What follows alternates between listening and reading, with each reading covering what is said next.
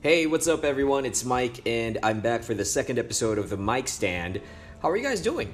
I hope you're in a good state, and when I say state, I mean that you're in a good frame of mind, killing the first day of the week like you're supposed to. By the way, the song that you heard in the intro is one of my favorite OPM artists. His name is Curtis Smith. You might have heard of him, and this is off of his last album. I can't say it's recent anymore, but it's called 24, as you may heard.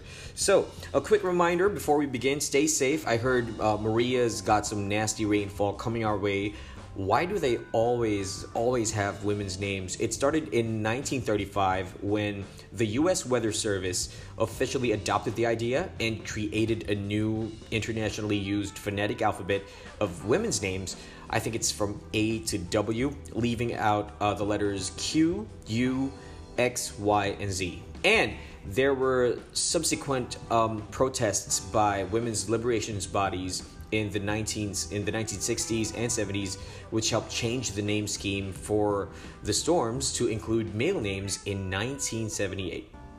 So we named cyclone storms and typhoons because it's easier and less confusing to say, for example, Typhoon Maria, than to remember the storm's number or latitude and longitude. So that's also easier when you have more than one storm to track, especially when it comes to that. So let's get back on track, and I'd like to open the topic up to everyone listening right now. So people have asked me in the past, Mike, what are the most important tools and skills that you've learned along the way and helped your longevity in terms of being a host?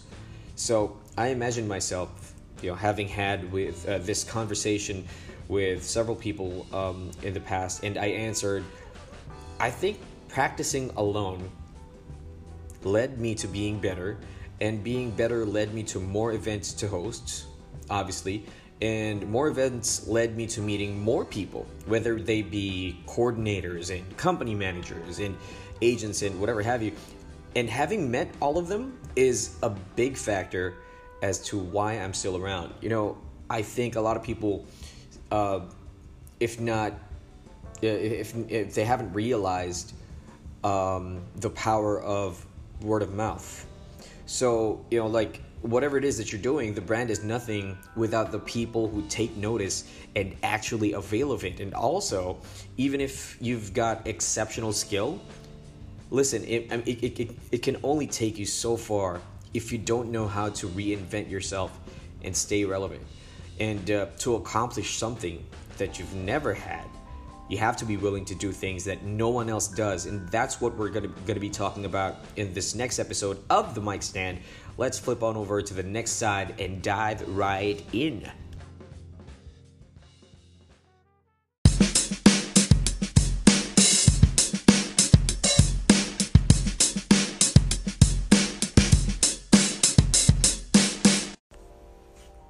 So, I've always been a crazy kid in terms of being different from the others. I'm not the kind of kid that everyone always understood, and I think it resonates to a lot of us up to this day. I know a lot of you guys feel me. So what do I mean by crazy? I was staring in front of the mirror and imagining myself holding the microphone. I did this as a kid, just blabbing. I'm talking nonsensical stuff, but I think the main point of that was to never stop talking. I think that did me a great favor. I didn't know a thing about hosting.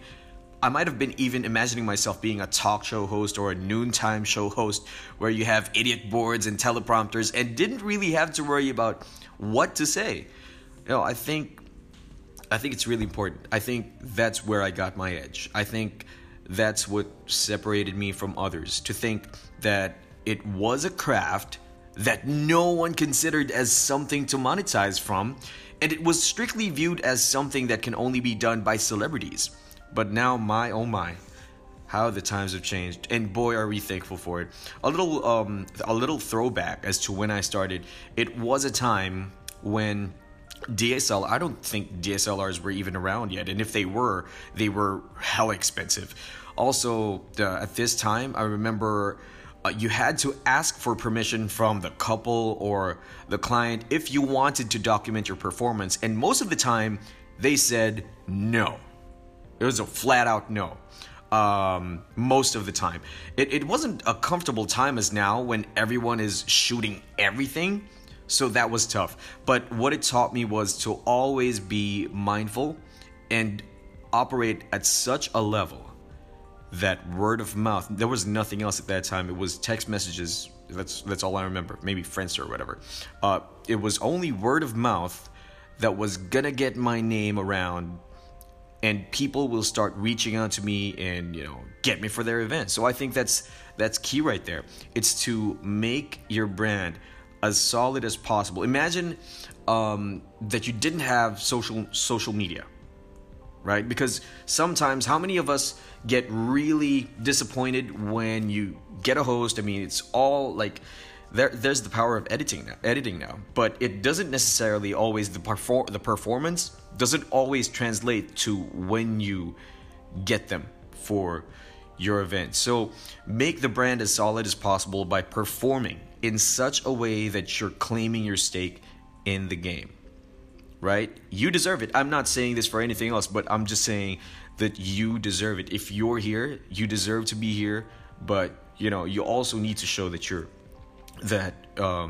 you deserve to be here. I always mention this in the past workshops or talks that I've done in both classrooms and universities. A good recommendation is always better than a great resume. So going back to word of mouth gets you, inquiries. And there weren't a lot of hosts or MCs back then. So in my first years of hosting, that must have been around 2007, I met people. So you will meet clients who refer you to other clients. You've got agents, company managers, point people, those managers assigned to you for coordination. You've got new suppliers, co-hosts, both pro and non-pro, and then there are coordinators. Now, this was an eye-opening experience for me. I mean, you have the nice people who can be a breeze to work with, but if I'm to be 100% real, that time I was a tenderfoot. I do try to make every performance the best one I can possibly deliver, but there were times when I know the hosts out there know what I'm talking about. When you know that you're messing up, right? And there are two things that transpire in your head when you mess up. One is, oh my, I'm glad no one noticed that. Or two, gosh, I'm messing up. I'm losing it. I need direction in this event. So I need my coordinator to feed me something. And meeting the likes of Miss Bing Pascual, Vince Reyes, JP Montilla was very special to me. Let me tell you guys, they are fucking scary. They are scary as hell. If you're a new host and you want to ride it out and be comfortable, you just get money, that's it. By all means, avoid these people. Run from them. But if you want to be guided to a level where it ups your game, and if you are trying to get your hosting to a new level, I mean, these guys are serious about delivering that to their clients. They don't play around, ever. So if you want to improve, Miss Bing Pascual, Vince Reyes, and JP Montilla are my heroes when it comes to that. They don't fuck around. They hack and slash. They are always on cue. They curse. And they will hang you by the neck. But it's because they respect the industry and love the craft that much. And I mean, honestly, what's the point if you're not trying to get on their level? Right? Progress is equal to happiness. I am proud to say that I've worked with them countless times, and I am a proud product of their tutelage. I'm fortunate, and I'm very grateful for your guidance and support all these years. So right now, we're gonna flip over to the next topic real quick. Stay tuned.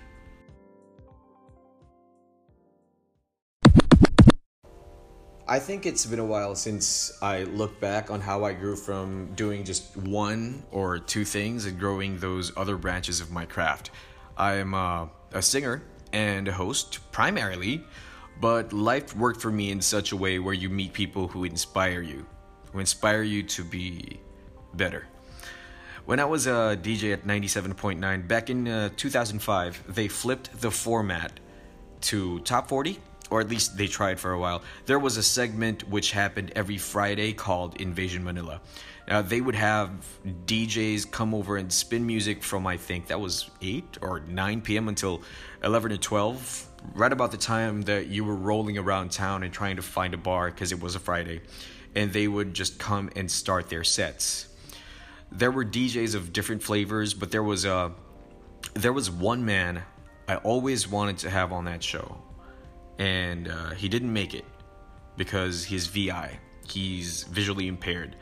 But man, does this guy have heart. So rewind a couple years back, I was hosting an event at Revel in BGC, and it was for a sales rally. I met this man named Jemar Garcia.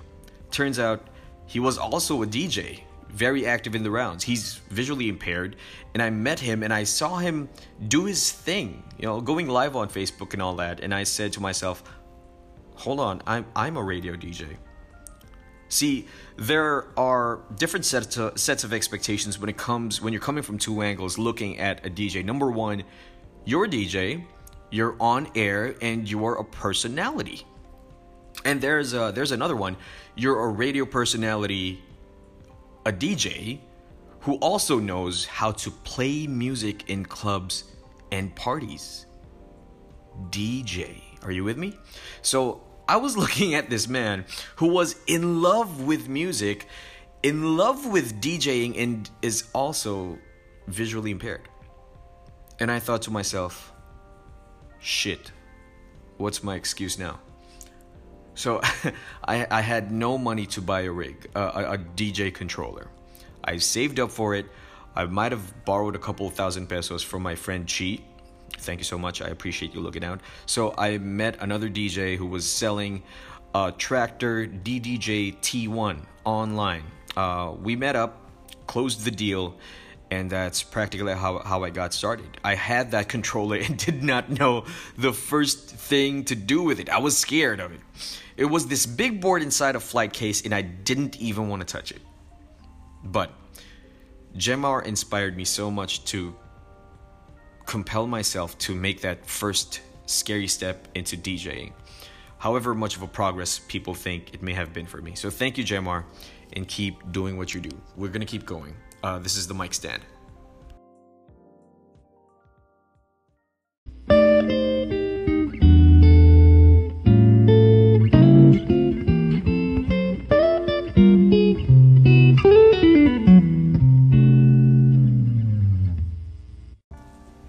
I'd say that skill comes second though. No one wants to talk about this enough, but believe me when I tell you that connection is everything. When I say connection, I'm not talking about the names on your phone book and ringing them up. No, I mean a personal connection that you and the other person establish between the both of you, that you wanted bad enough to last for a long time. It's not like an I scratch your back, you scratch mine kind of thing. That's bullshit. I think if you think you're gonna stay in the business for a long time with that kind of mentality, then get the hell out. You're done. Do something else. But if you're planning to be around long enough to see the time where you become happy and evolve in this industry as something else, whatever it is that your role is right now, and evolve from that to reach that certain level of freedom in this industry and have that freedom to have upward mobility and do something else that serves a bigger purpose that everyone can benefit from, I think that's one of the best goals to have, really.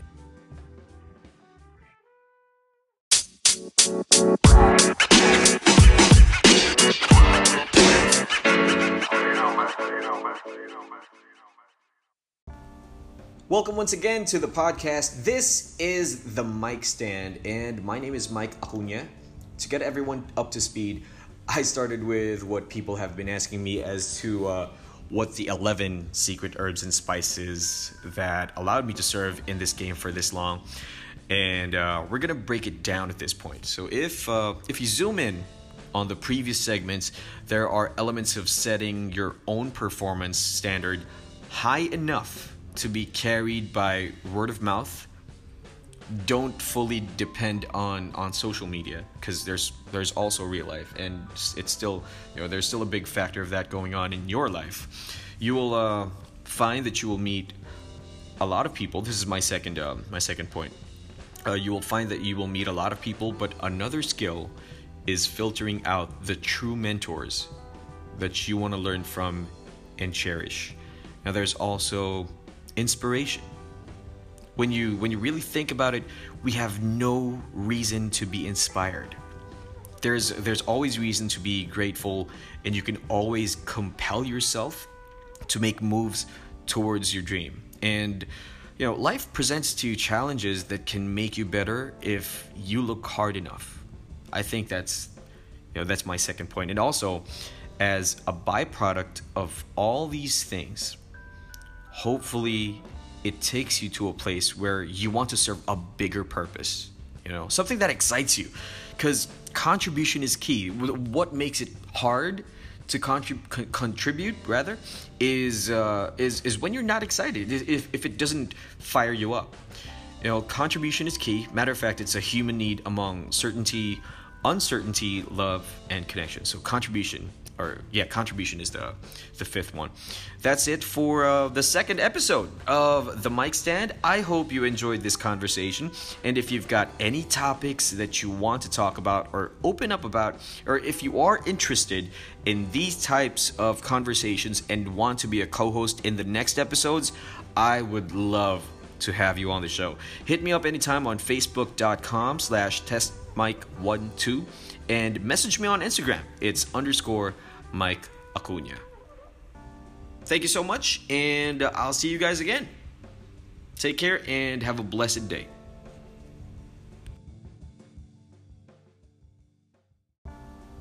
Just a couple of things, a couple of edits. What I meant, I meant to clarify. What I meant to say in that last segment was, you have no reason to not be inspired. That's it. Please make sure to check out my Facebook page. It's facebook.com/testmike12. And of course, you'll find me not only on Instagram, but also on Spotify. It's _Mike Acuna. It's MikeAcuna. It's not Enye, it's N.